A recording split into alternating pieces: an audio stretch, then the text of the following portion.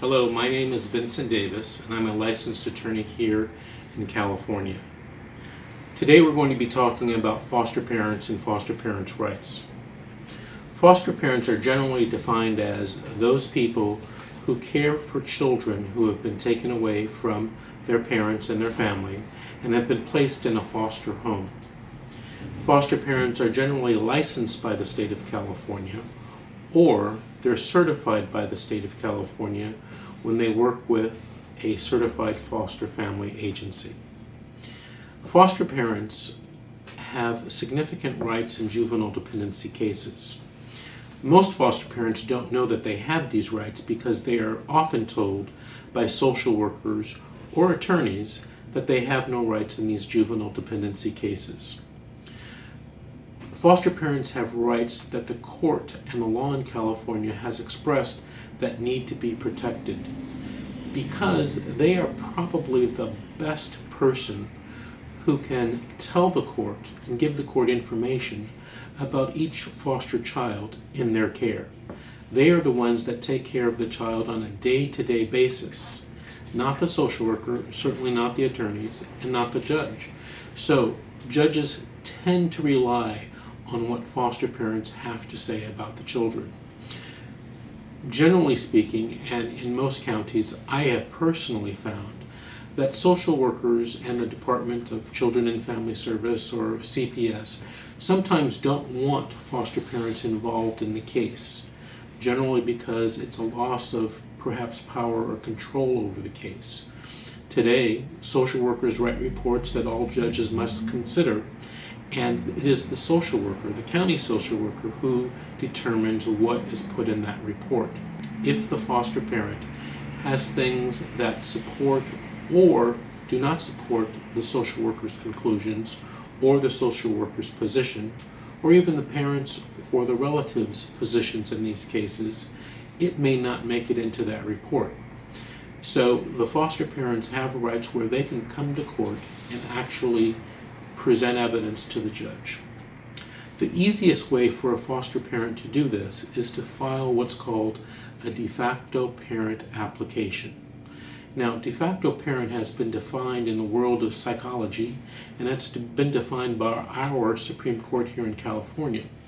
A de facto parent is a person who acts as the parent in fact, but is not the biological parent, but acts as the parent in fact on the day-to-day care of the child. The de facto parent provides the care, the custody, and the psychological support for the child on a day-to-day basis. And in a famous case in California called In Re BG, the California Supreme Court held that indeed foster parents had rights that must be protected. So once you file the application here in California, it's generally a three-part application. The second part is probably the most important part of the application, and that is the foster parent's declaration of what they have done to care for this child on a day-to-day basis. For example, provide food, clothing, housing, shelter, emotional support, psychological support, help with the homework, help with the sports activities, that type of thing. The form itself that is produced by the state of California and the court system is generally deceptive. You want to make sure that when you apply for the foster care, when you apply for the de facto parent status, you want to make sure that this section is complete, thorough, and perhaps a little over the top. I've been involved in many cases where I've seen that judges may deny the de facto parent application because perhaps there weren't enough facts to support the de facto parent application. It's my opinion that the law in California says that these types of applications should be liberally granted by the judge, but perhaps in practice they are not liberally granted because there are other people involved in the case that try to oppose the de facto parent application. For example, the social worker may, and her attorney, may oppose the application. The social worker may oppose your application to become a de facto parent. The reasons could be varied depending on case to case or the facts in each case. For example, the social worker may simply not want to lose control of the case in terms of what information is actually provided to the judge. The social worker may fear that additional information from the foster parent may undermine the social worker's authority in the case. Yes, I have seen that, or seen circumstances where I thought that was the case. But if we keep our eye on the prize and remember that this case is not about the social worker, it's about the child, most people would welcome what the person who takes care of the child on a day-to-day basis has to say about how the child is doing. The other person who may challenge your application for de facto parent status may be one of the parents. Sometimes parents and their attorneys feel threatened by another person coming in and vying for custody and visitation, because generally foster parents who want to keep the child in their custody who have concerns about certain types of visitation with the parents, both in frequency and in duration, come to court and tell the court that either this visitation the child is having is detrimental or it's a very good thing. So sometimes parents' attorneys will challenge your de facto parent status application. More recently, I've been seeing a surprising number of minors' attorneys who challenge your de facto parent status application. And I'm not sure the reason for that. It would seem that they would be open to hear all of the information that a daily caretaker has to say about a child and not challenge the de facto parent application. But minors' attorneys, like parents' attorneys, and like social workers' attorneys, and like social workers, they have their agendas too. So their agendas could be varied, could be something that you would never think of, but they are trying to assert a position for what they believe is the best interest of the child. And you should know that what you think is in the best interest of the child is not necessarily what they or someone else thinks is the best interest of the child. Recently, someone asked me, why do I have to prepare a de facto parent application to file and to go through a hearing in order to tell the judge what's going on with this child? And from a common sense point of view, that question is a very, very good question.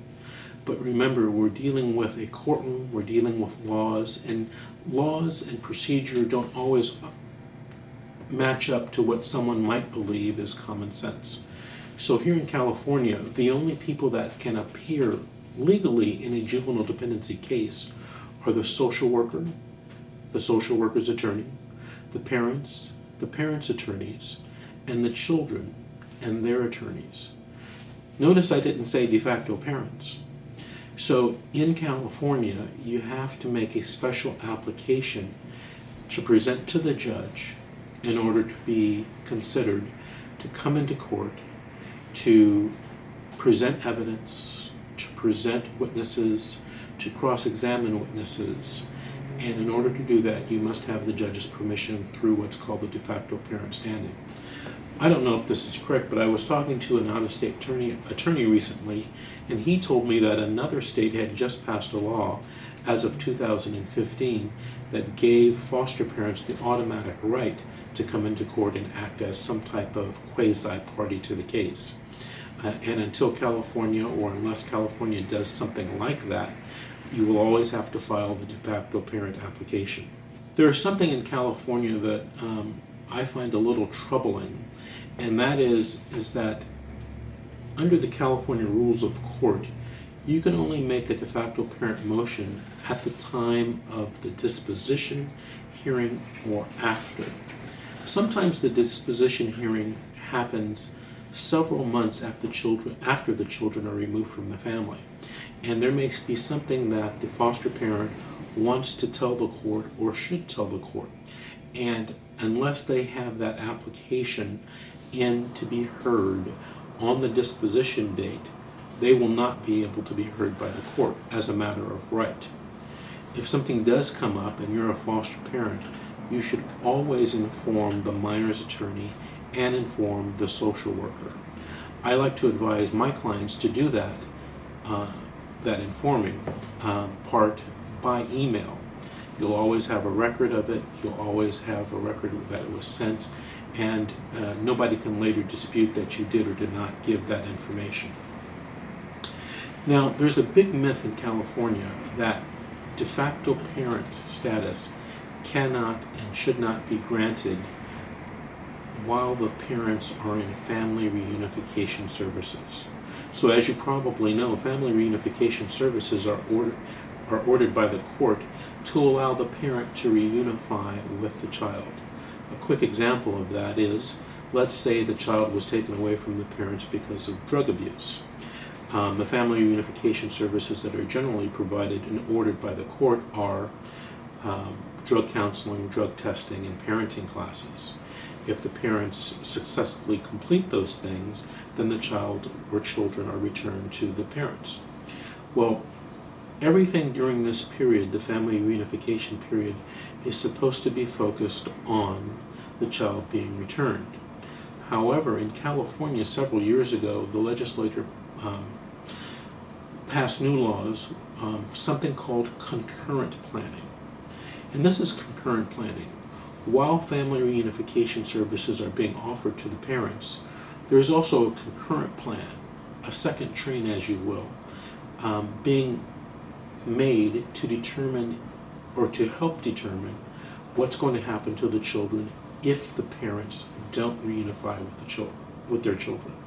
So in the drug scenario, and I've seen in many cases where parents aren't able to comply with all of the requests of the judge in taking clean tests and having clean tests and going to drug counseling to alleviate that problem and get their children back, what happens to the children?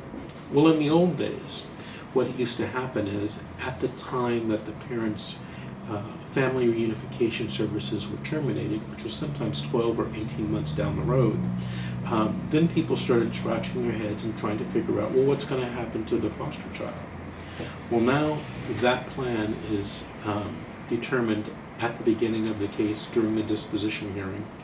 When the judge orders family reunification services, the judge also provides the department and the social workers start developing a concurrent plan, a plan that says what happens to the child if the parents don't reunify. And that's where foster parents come in. Generally, if the child is placed with a foster parent and the foster parent is interested in keeping the child on a long-term basis, the social workers start talking to the foster parent about the three types of permanent plans: foster care, long-term foster care, legal guardianship, or adoption. Now, here's where the de facto parent application is extremely important. If you as a foster parent want to have input into what the court orders during this family reunification period, you need to be in court, you need to appear in court, you need to present evidence, perhaps documents, witnesses, videos, that type of thing to the court to support your position of what you believe the best plan for this child is. We talked about those three forms that you had to complete for a de facto parent application. In California, they are known as the JV forms, and you can just Google it, and you need to file the JV 295, 296, and 297. Now, I told you earlier that the 296 was probably the most important form or part of this application. If you are going to do this on your own, I suggest that you have it at least reviewed by an attorney before you file it. I've talked to many foster parents who have filed these forms, and the judge has just denied them summarily, generally because the right things weren't said and the right evidence wasn't presented by the foster parent in the de facto parent application. Remember, I said that these forms are deceptively simple. The other thing that I suggest that you present with your application are legal points and authorities. Legal points and authorities are citations of cases and summary of cases that are provided to the judge and to the other parties to make sure and to remind them what the law is in California. There are very many cases about what the law is in California on the issue of de facto parent status. I told you about the old case, the old California Supreme Court case, In Re BG, which you can Google and read for yourself. But since then, there have been many, many cases that further define and refine what and when a de facto parent application should be granted. So speak to an attorney, speak to someone that practices in this area of law, and make sure that you're filing the right type of application and that it's supplemented with the right evidence and the right points and authorities. Remember that de facto parents have the ability to be present at the hearing, be represented by an attorney, they have the right to present evidence, and they have the right to cross-examine witnesses. Generally, in my opinion, de facto parents are entitled to the same procedural rights as natural parents. And some of the procedural rights are that you get notice of the hearings, that you get the social worker's report before the hearing, and so that you can read it and make sure that if you need to change or add anything to that report, that you can tell your attorney that these things need to be also presented to the judge. There's one last thing that I want to say about de facto parents, and it was something that I had forgotten until I researched this a couple of months ago. If you have a child in your home and the child is moved and returned to the parents or returned to another family member, you still have the right to visit that child. There is a case called In Re Robin N. It's a 1992 case. That's N as in Nancy. You can Google it. That says that the court may order ongoing visitation for the de facto parent after the child is taken out of the home. In a lot of cases, and I think it's only human nature, when we take care of children for a substantial period of time, we have a bond with them. We have an emotional and psychological bond. And they have that same bond with you. So in a lot of cases, you having ongoing visitation with that child would not only benefit you, but would benefit the child. And as I said earlier, this case is really about the child. Thank you for watching this video. Should you have the need for any further information, please go to my website. At my website, you will find information on how to attend a free or low-cost live seminar where I personally will be speaking, or you can find a webinar at my website where you can take and get additional detailed information about this topic.